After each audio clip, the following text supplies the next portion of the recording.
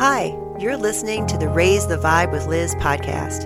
I'm your host, Liz Peterson. I interview today's inspirational speakers and healers. Thank you for listening to the show.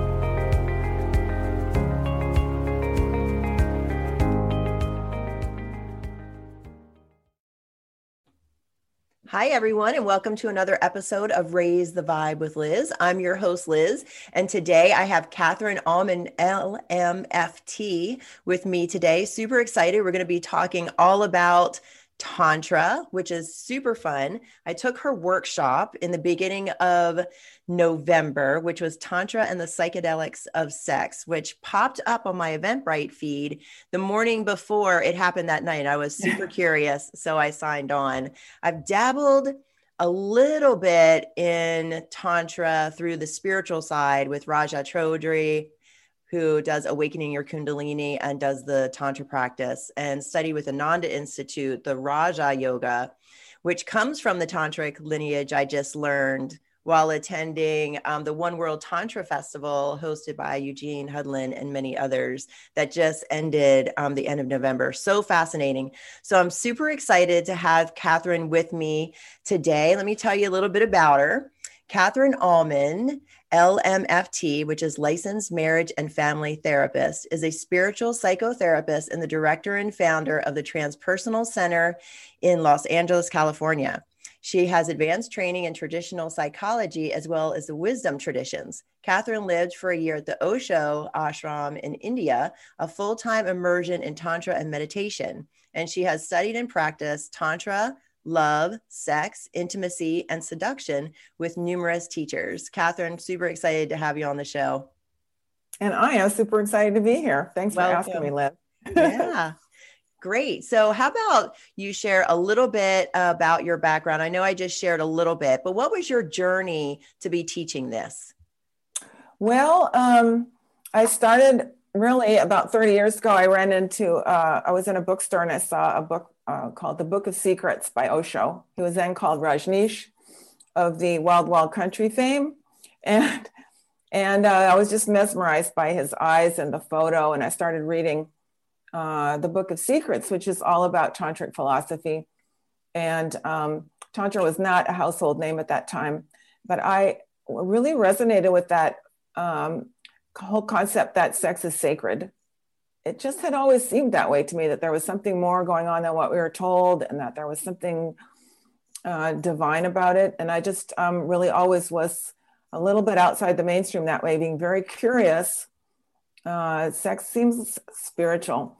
So I pursued that off and on. I went both routes, outside the mainstream route with Tantra, meditation, which used to be outside the mainstream. It's hard to imagine now, but going to Tantra workshops when there were only a few instead of a lot like now. And then also at the same time, I was kind of in the closet about all that because I was also pursuing this licensed psychotherapist because I just really wanted to be able to help the people who came to me. I just really wanted skills to be able to know what's really helpful.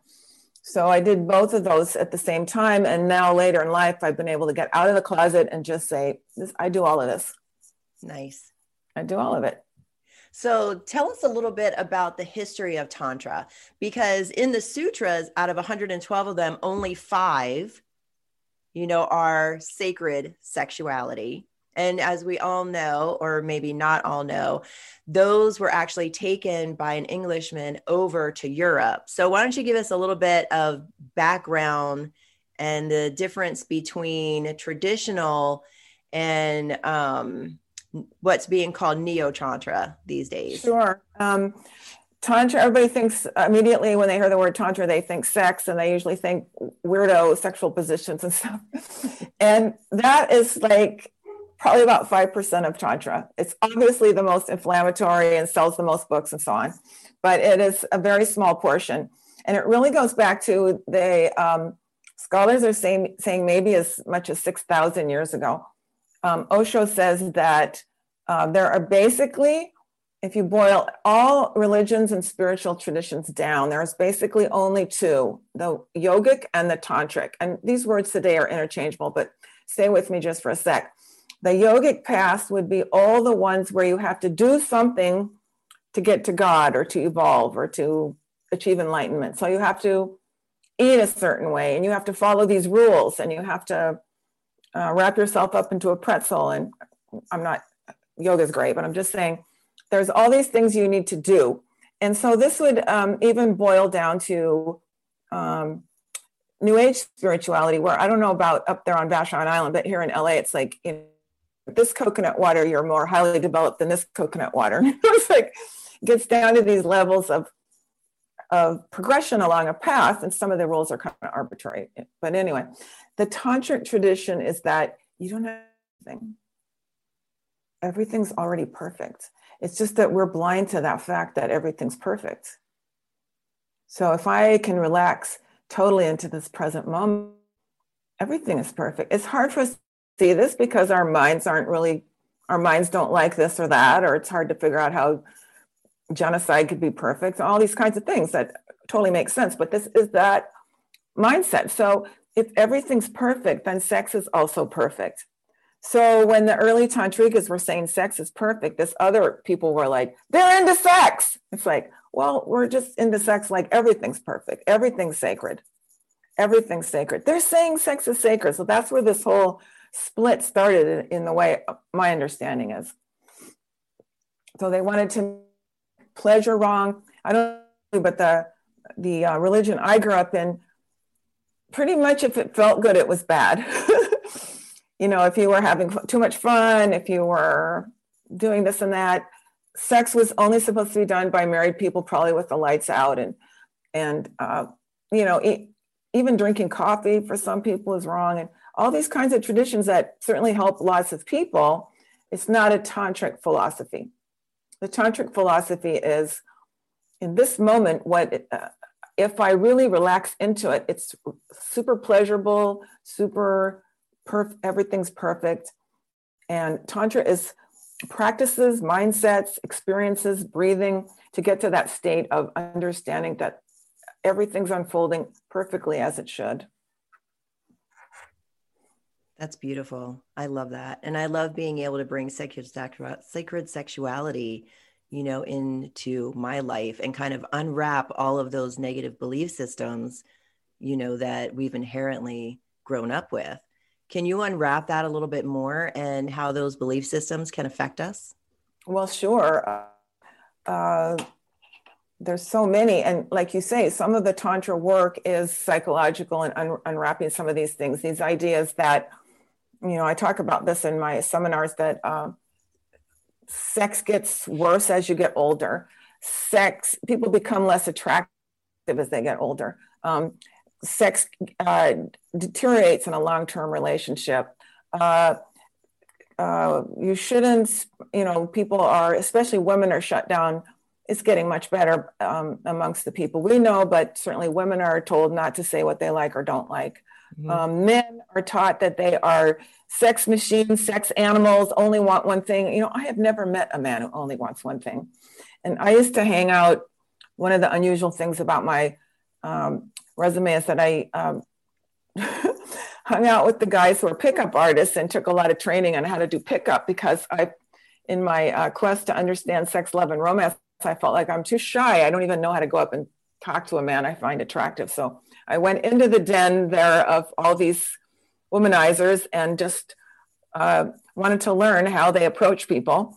And it's actually very helpful. I recommend it to women. But anyway, even those guys, of course, they're looking to fall in love. Everyone's looking to fall in love. So all of these prejudices, these ideas we have about sex, this idea that orgasm is supposed to be the crowning achievement of sex, the idea that we should always do it in the same order. We should always do foreplay, she comes, he comes, it's over. This kind of, at least that's better than when it used to be, it didn't matter if she came, but it's still this formula that gets very boring. So all these kinds of ideas we try to unwrap. We try to unwrap prejudices that women have against men, that men only want one thing, the prejudices that men have against women, that it only matters how they look. All these kinds of things we unwrap in Tantra workshops to help us get so we can really sit with another human being in love in love, whether we're in love with them or not. Right. So we have a lot of unwrapping. I just did a video for my YouTube channel on confronting our internal ageism because of the ageism of the culture, we find ourselves less attractive as we get older. And we are not, in my estimation, people get more attractive as they get older. As I've cleansed my own eyes, I used to think it was terrible to get older too, but as I really worked on this in myself and with some of my patients, I realized I don't think my eyes do not see people as getting less attractive anymore as they get older. I see the wisdom, the experience, the sense of humor, the relaxation. And if people have kept their bodies alive and work to raise their consciousness, they become wildly attractive with a radiance that younger people, I'm sorry, just don't have. Right. And I think that really is a cultural thing, how women start to not feel valid when they reach a certain age, and then men start dating younger women. Because we've all heard this thing that in France or Italy, the sexy, hot older woman. And we haven't had that much here. It's getting a little bit better, but until we change it on the inside, it's not going to really change on the outside. Actually, statistically, of course, there are men who like younger women, but nobody's counting the men who prefer older. When they actually do studies, they found out that the vast majority of men prefer a woman around their own age. Nice. So this cultural stereotype constantly being blasted with that men only want younger women is actually in practice not true. That's fantastic. It's actually not true. Good to hear. Certainly great. Men. Yeah, so there certainly are men. I'm sorry. Go ahead. There certainly are men, you were saying. There certainly are men with that fetish, but who cares about them? Who cares? They can have their fetish. It doesn't bother me. I was single for working really hard at it for a while, and it's like, those are not my men. It's okay. Yes. And I personally felt great in my 40s. My 50s are awesome. It just keeps on getting better and better, I think. And it can keep getting better. Yes. Awesome. So let's go into Tantra as a comparison between this goal-oriented, performance-based, sex that we're used to, and unwrapping Tantra and what it can bring into our sexual lives. Oh, that's great. It's one of my favorite topics. I made a card, an info card for that workshop on how do you compare conventional sex and tantric sex. And one of the main things is that conventional sex, we're taught that the goal is orgasm for both the men and women, and that's when it's over. And this idea actually was only propagated by the Masters and Johnson back in the 70s. Not that there haven't been people that have seen sex that way, but that fact that became the whole cultural, that's just the way it is sort of idea actually started back then, just recently as that. The tantric worldview is orgasm is, but that's not the goal. In fact, we often choose not to have orgasms because we would rather get on what we could call an orgasmic wave. That's like a wave that's going on in the universe all the time. And if you just can get on that orgasmic wave and not orgasm, that can last for hours and hours and hours, and actually probably never stops, but we just get tired and we are like exhausted. And that is what we find far more pleasurable than orgasm. Orgasm-based sex does get boring. In my experience and from what I've read about, it's just the same thing over and over. And this is probably why people get bored with conventional sex, because it's like, we're doing that thing again. I've had so anyway, so it's that you drop the goal. And when you drop that goal of orgasm, so most conventional sex is every touch that I give to my partner, I'm trying to get them towards this goal. And when first I started experimenting with, if we're not trying to get to that goal, how are we being together? It's a totally radical, different. Every touch is different. The experience of every touch, if I'm not trying to get you to a higher state of pleasure, it's like apples and oranges. And it becomes this entire different way of relating where what's important, the goal, you could say, it's not a goal. What is important in that moment is my connection with my partner. Our connection, that's where the sacred thing is, that third thing. So we've all heard this sort of thing, 1 + 1 = 3. That third thing is that utterly divine spiritual connection where our egos aren't there. We're just there in this cosmic bliss together. And that is more likely to come when you practice being in that meditative moment, which if we, a lot of the great teachers will tell us in this moment, just keep being the power of now. Let's just be in this moment. And so we try to bring that sort of meditative consciousness to sex, of just being in this moment, not in the future when we're going to come, not in the future when we're going to have are we going to have the biggest orgasms ever? Oh no, it was disappointing. We're not trying to go there. We're just trying to be here, present, feeling the perfection of this touch right now. That is immensely amazing. It changes everything. And then you, so practice as you're doing meditation. So most meditation has to do with, oh, I started thinking about lunch. I'm going to come back and be here right now. Oh, I started thinking about my project. Oh, I started criticizing myself. Well, those are just thoughts. I'm just going to come back to this present moment. So the same thing, Osho said, meditators have the greatest sex because we practice that meditative attitude in life. We practice perhaps meditation. Then we bring that to the bedroom. So if I'm with my husband and we are starting to make love and I start thinking about something, oh, back to the present. Where are our skins touching? Oh, it's so exquisite. Well, now I start thinking about the thing I have to do tomorrow. Oh, back to the present where our skins are touching. And this, after a certain amount of time, the mind will actually realize that it's not invited. So it will, it will move to the back seat of the car, and then you can just float in this sensual bliss with your partner in a way that conventional sex doesn't offer. It's great because I like to make this joke that meditators sit, facing a wall and closing their eyes and being alone and lonely and so on. And great, that's helped many, many people. But tantrikas meditate by making love. Oh, that's my choice. I like that a lot better. I like that too. And you can bring in, with that sexual meditation, manifestation, which I find very fascinating. So what do you mean by that? The practice of manifesting things in life through our sacred sexuality. Do you teach at all on that or have any information? Well, I actually I don't, but I have noticed that when you start raising your frequency in this way, when you start living in love, when you start living, there's nothing wrong with goals, but without goal-oriented sex, without goal-oriented this in this moment. I mean, I have a new book I want to finish and so on.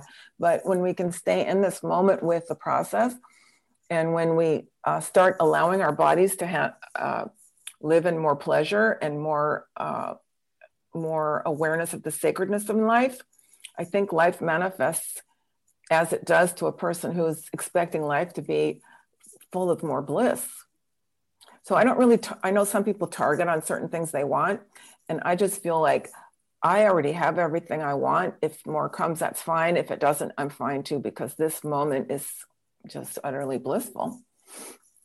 I think that that when we talked before, when you asked me about the conditioning of the conventional world, one thing that they're conditioning us is against living ecstatic lives.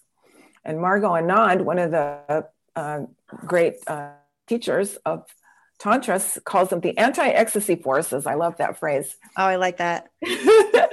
So she's always like, beware of the anti-ecstasy forces. They don't want you to be too happy, because if you're really, really happy, you won't buy anything. So they want you to always continually be unhappy and need to buy more stuff. So you just want to notice where in your life you are being shut down, your natural exuberance. You look at dogs, they're just like so happy. Today's the best day of their life. Right. And actually, we're like dogs. The day's the best day of my life, but the mind is always telling me why it's not, because it's, I didn't win the lottery today and it's raining and it sucks. And it's like, it doesn't really suck, but the mind will tell us it does. Unfortunately, yes. And I like the previous outlook much better. More fun. Yes. But it is a discipline to get there. I don't mean to minimize or say that it's not years and years of effort, years and years of cutting away what is not us. I was in therapy for decades and personal growth work for decades, and confronting my messages I got from my parents, messages I got from the culture that have not been helpful, spiritual search, spiritual disciplines, trying things, finding out what worked, what didn't, body awareness. So it's a journey. It's a journey. But as I like to tell people, it's when you get there, it's like everything was worth it. Everything. Yes, it is a journey, and a continuous journey, because you're unwrapping and unraveling and peeling away the layers.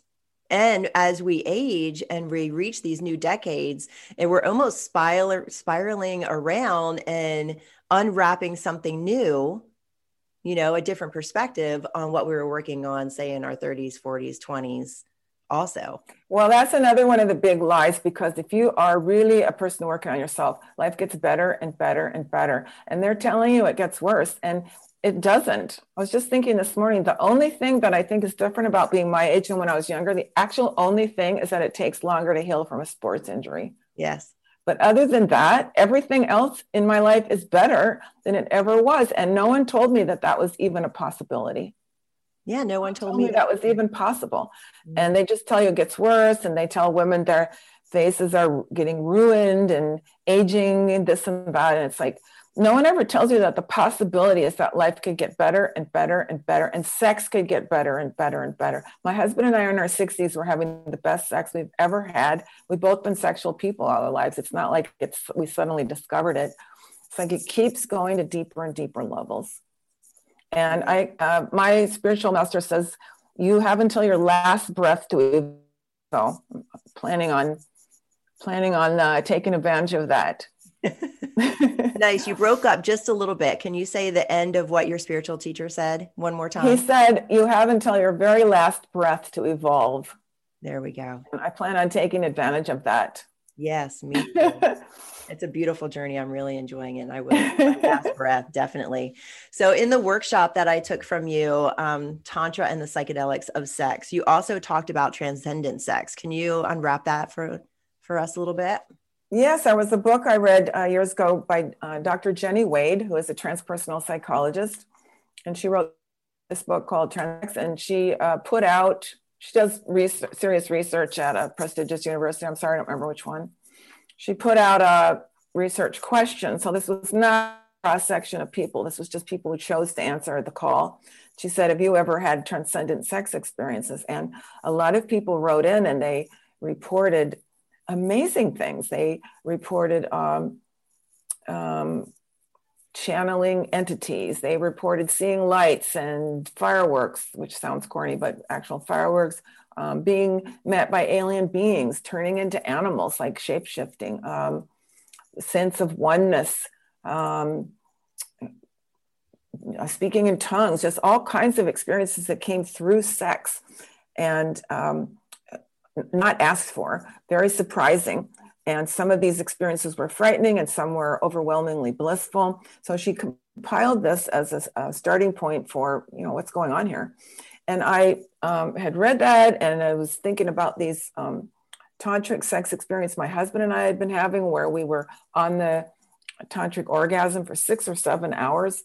And I started putting together this talk that I give about what are the similarities between a psychedelic experience, sexual experience, how you can kind of get psychedelic, how you can be in psychedelic type states through sex, drugs, or how drugs can affect sexual experience, kind of drawing some similarities between those two.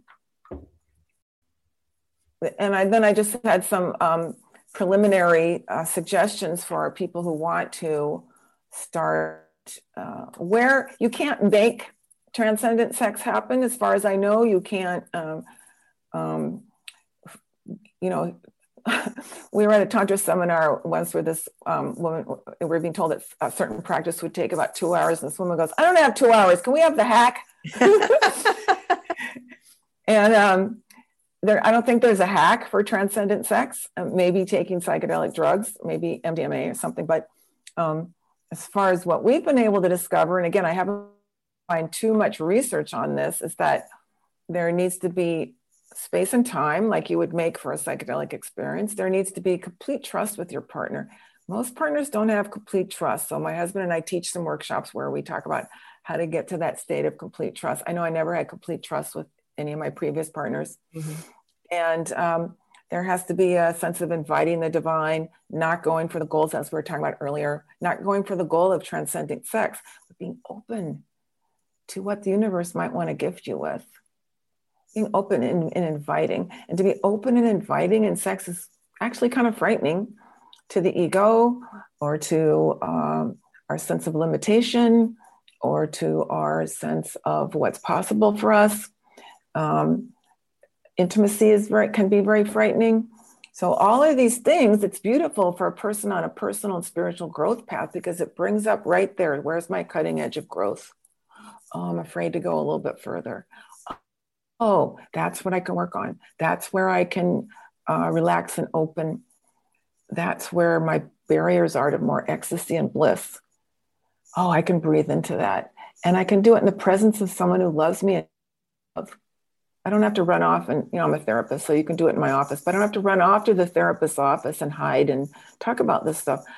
If I trust my partner enough, we can just be here and talk about my edge of pleasure. I'm scared to go further. Let's just be here together with that. And notice that if we continue to open and open, that's where more and more bliss is. More pain too. We have to be willing to open to that as well. It's all about opening, I think, opening to love. Wonderful. I know many would want to take that journey. And you mentioned safety around sex, and it is a very vulnerable space. Definitely. And a lot of times unwrapping those relational issues, where a person doesn't feel safe sexually, I think is very important. Yeah, what we found is, and what a lot of what we teach is that most couples don't have great sex lives, the sex lives they want, because there's so much baggage between them that's been shoveled under the rug. Mm-hmm. We don't really want to talk about that.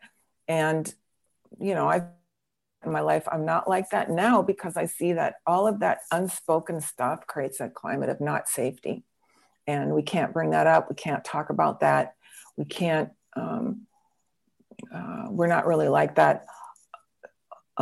If I bring that up, it'll cause an explosion. All these things that happen in the daily life of couples, we try to help get that stuff talked about, cleaned out, create a clear channel of energy between the two people. And that shows up in the bedroom and in the sex life. That's great. I also think that people don't realize that blame, shame, and judgment, that happens outside the bedroom filters into the bedroom. Completely. Thanks for bringing that up. Completely. Because you cannot be your free sexual wild self if you're feeling shamed, all that stuff. Mm-hmm. So clearing that in your own self, your own, like we said earlier about our own internal ageism, clearing your own shame that your body is aging, or maybe you think it's quite sexy and beautiful that it is. I told my husband, I said, this is really weird. My eyes have changed, but when I see like on your stomach where it's getting a little older, I said, it's weird. I find it really sexy. He goes, I find it sexy on you too. So we need these attitudes to trade the mainstream culture a little bit, that bodies are doing wonderful, weird things, and it doesn't necessarily mean it's less attractive or ugly or whatever we've been told it is. It can actually be very sexy because it's very alive. Yes. Wonderful. I love that. That's great. We weren't expecting that one, but it was a great treat. That's awesome. So let's unwrap a little bit of the breathing and techniques that you use with Tantra.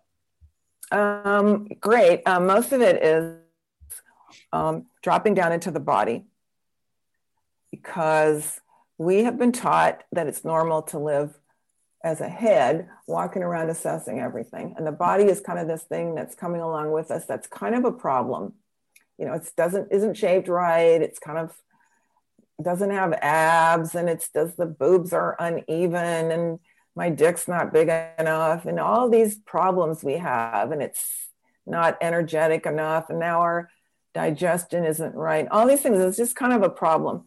And so we don't really want to live there. And I thought that I had a lot of body consciousness before I went to the ashram in India, because the Tantra ashram, because I worked out and I did tried to do more clean eating, and I was a dancer and I did yoga, and I thought I'll have body consciousness. And when I got to the ashram, I realized those are all things I've been doing to my body. I'm not actually living in it. My consciousness is not in my body. I'm always trying to manipulate my body to do something. And that was sexually too. You're trying to manipulate your body into becoming an orgasm machine. And there's nothing wrong with learning how to have orgasms, especially for women who have never had them. That's a journey that I went on earlier. But later on, like many areas of mastery, what you learn early on, you have to drop later on. So anyway, treating your body sexually as something that needs to perform, something that needs to do this and that, it needs to have, here's how to have bigger orgasms, and so on. And now I need to squirt, and all these ideas about what we want to make the body do. And in Tantra, it's more like, let's get rid of all that and actually see if we can drop my consciousness down into the body. So one thing Osho said is, imagine yourself as a headless person. This is really helpful to me. Think of myself walking around like the headless horseman without a head. And then my consciousness drops down more into my heart. And apparently a lot of Eastern traditions, they see that the center of the body is actually down around the belly, and that there's actually a seat of consciousness in the belly, which makes me laugh, because that's like the dinosaurs had another brain in their in their abdomen. So we're kind of like dinosaurs. We don't have the head telling us what's going on. We're feeling into our experience. So when you're actually in the body, you can feel, just like dogs. Dogs, like somebody comes into the room and they sniff to see if you're safe or not. Well, we actually have that capacity. I think about this with the Me Too movement. We're so cut off that we kind of go, oh, that person doesn't seem safe, but I'm going to go anyway. Or I think people can talk about a lousy relationship they got into earlier in their life, where some little voice said, that person isn't safe, but they're so cute, I'm going to go for it. And if we were really listening to the body, we would go, mm-mm. Just like a dog, not going there. I don't care how cute you are. I don't care how good you look on my resume. Not a safe person. We would have much better sex, relationships, and see who and what is safe. So a lot of it is breathing. Let the breath come deeper into the body. We're taught to breathe very shallowly and very rapidly, and that's not a relaxed breath. Excuse me. So a relaxed breath, excuse me, goes deeper into the body, and that's what we're trying to do with breathing exercises, bring our consciousness more into the body. And this starts, for most people, a connection with their bodies that's going to show up in the bedroom, in life, in relationships, in your own pleasure, your own capacity for pleasure. It's just the start of an amazing journey.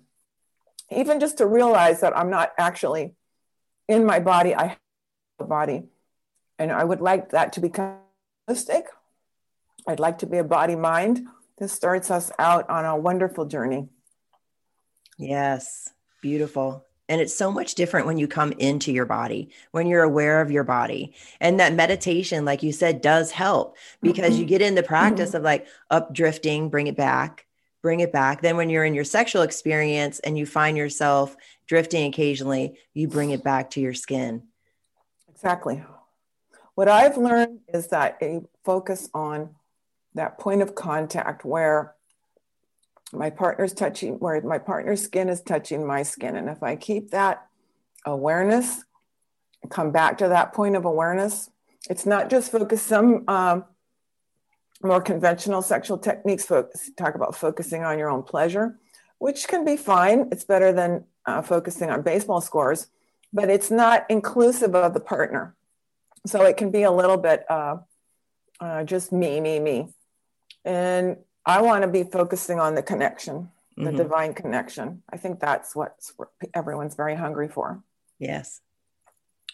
Yeah, I think so too. And being able, the eye gazing where you're staring into your lover's eyes or you're feeling their skin on your skin, all very important moments for making that connection. How can we? Yeah, go ahead.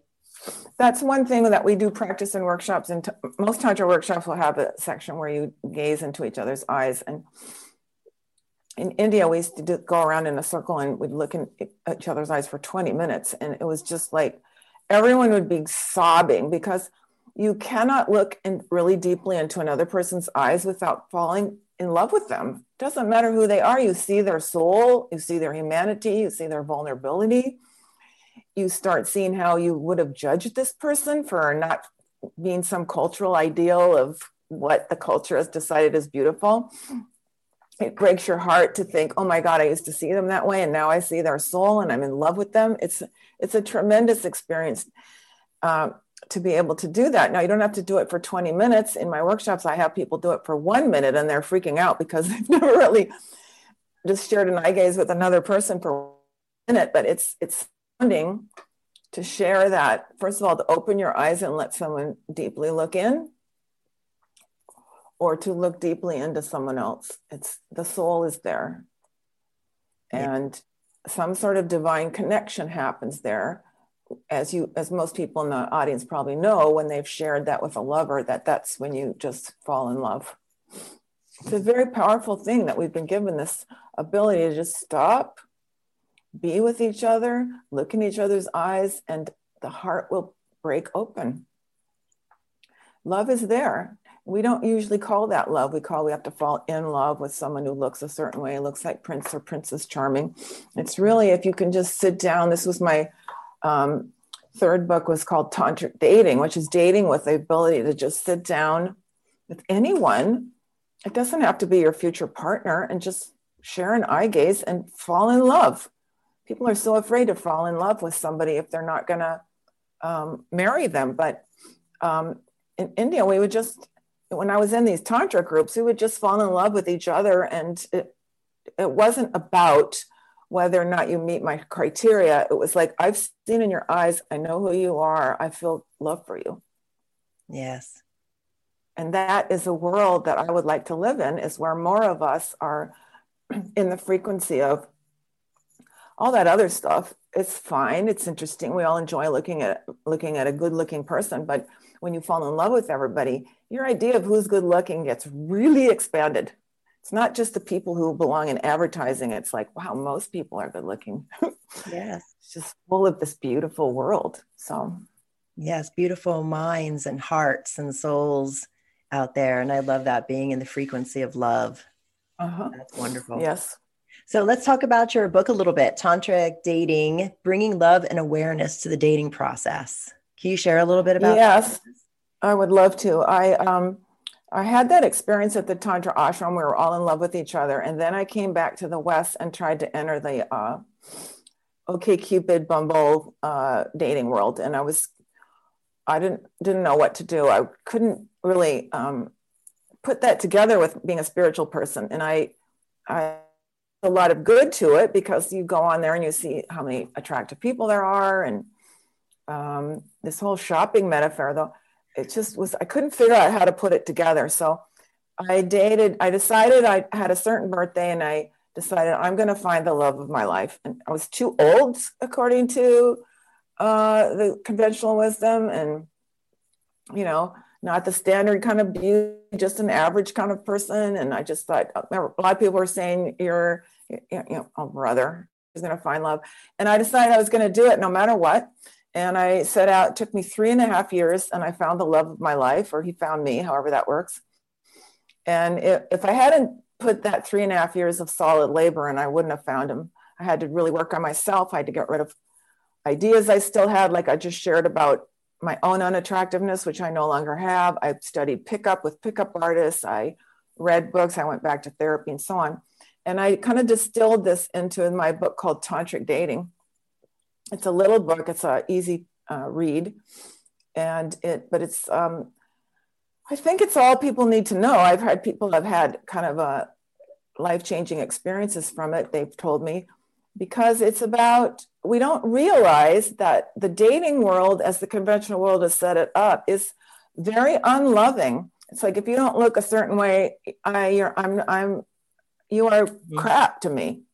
We even laugh at people. Oh my God, this guy, oh, he's so this and that. It's very unloving. And so we're trying to find love by being unloving. This doesn't compute. It took me a while to figure this out. It's like, so I would go on these dates. I went on 150 first dates, and then second dates and third dates during this time. And times certainly I thought, this is ridiculous, not going to happen. And I started noticing, how can you find love when you're in an unloving frame? How can you find love when you go home and laugh with your girlfriends about what a creep this was? How can you find love when you're judging people on their looks, their financial status, their this and that, instead of things that really matter, like, are they kind? Do they ever spend time or energy on charity? Or do they, have they taken care, do they have a pet? Do they take care of things? Do they have any kind of spiritual life? We're not taught to look for that. It's like, here's your shopping list. Does he meet your shopping criteria? So it's this whole consumerist mentality, instead of, I'm overflowing with love, and who is going to come into this frequency. So I wrote this book about raising our own frequency, starting to see everyone as lovable, and doing this, changing my own dating habits into more this tantric perspective. Someone better than my wildest dreams ever showed up. So I wanted to share that. I was teaching before COVID. I was teaching a tantric dating workshop once a month in Hollywood, where singles could come together, actually experience that by doing some tantric exercises, like looking in each other's eyes, feeling the radiance of the person, a little bit of teaching about what we're talking about now, and several relationships that I know of. I don't know how many that I don't know of came out of that, with people saying, this is a great way to meet people. So we just look at ourselves if we're still single. I had to do this. It was painful. I had to realize the reason I haven't met any, most of the guys I met were kind of half loving towards me. And I had to realize I'm half loving. I think I'm a loving person. I have friends. I have a cat. I give money to charity. I wasn't really completely. I wasn't as loving as the person I was hoping to attract. So there's your law of manifestation. If I want to attract somebody loving, I have to be more loving. Mm-hmm. So that was my process of learning to become a more loving person. And then I could attract love instead of half love. Nice. And I love how you use the mirroring, as a self-reflection to open yourself up more to love. Yeah. If I'm attracting guys that I'm saying are womanizers or just creeps or just interested in younger women, if I'm attracting only men that I think are interested in younger women, what do I think about myself? Mm-hmm. Because when I got really clear on, I don't believe this cultural nonsense about women get less attractive as they get older, I used to fall into it. I was like, oh, no one wants to date me because I'm older. As soon as I worked that out of my system, I started dating men from 28 to 68. Right. And age was no longer an issue for me. So what showed up was no longer an issue. In fact, the 28-year-old was begging me to be my boyfriend. And I said, no, that's just not going to work. But that's what can happen. And he was he was a pretty decent guy, master's degree, all this stuff. And that's what can show up when you heal yourself. So you talk about mirroring, you heal your internal self. And then what shows up in the world is much, much different. Those guys never showed up when I thought I was less attractive because I was an older person. Isn't it amazing how that works?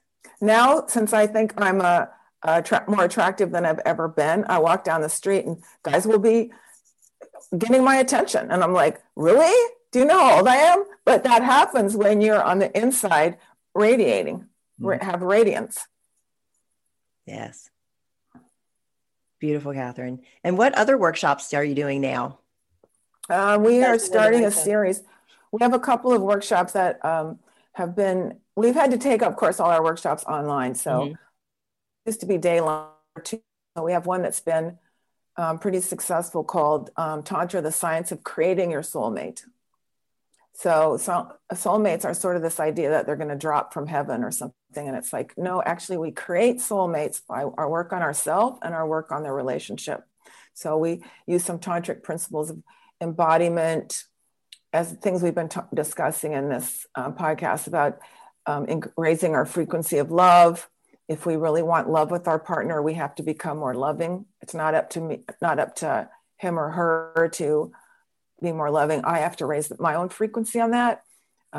Talking things through a lot of the points we've been talking about so far. And then we have the companion to that is Tantra, the Foundations of Conscious Touch, because to even get to some of those wilder, famous tantric principles, you can just do them, but it's not going to make any difference if you don't get into this meditative, conscious, mindful touch. So we do an workshop on that. And then in January, we're launching what's called the Intimacy Teachings, which is going to be those two and a couple more. So my partner, Greg, and I, since we came together and we had this amazing connection and had worked so long on ourselves to be able to come together and find each other, we wanted to share with other people how, first of all, that relationships like ours are possible. Because I have many people say to me, do you really know people in good relationships? I want to say, yes, we do. We do. We have one. We created it. And we want to share not only that there are great relationships, but here's how you can create one in your own life as a spiritual person.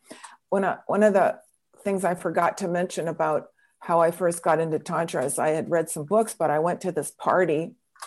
I was probably in my late 30s or early 40s. And I went to this party and there was this older couple and they were just, the radiance coming out of them. They were the most alive people I'd ever seen. And I was like, who are you guys? What do you have? What do you know? I want to have what you're having. I want to learn what you know. And they were Tantra people. And that's when I first saw that these older people with this radiance as a couple, that's what I wanted. Whatever they were doing, I wanted that. That's awesome.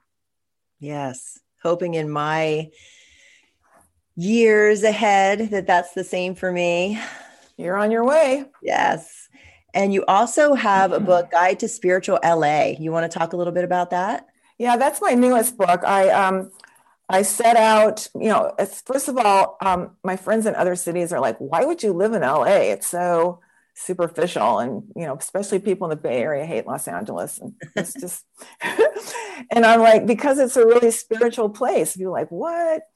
Even people who live here don't know. So I just, people think I did so much research. Actually, the whole thing was fun for me. I was just really great places here where there's very strong Shakti outpouring, as strong as I ever felt in any of these holy places in India.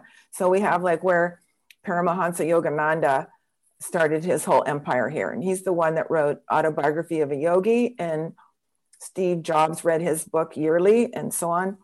Yeah, yes. Affected millions of people worldwide. So he came here and started it all.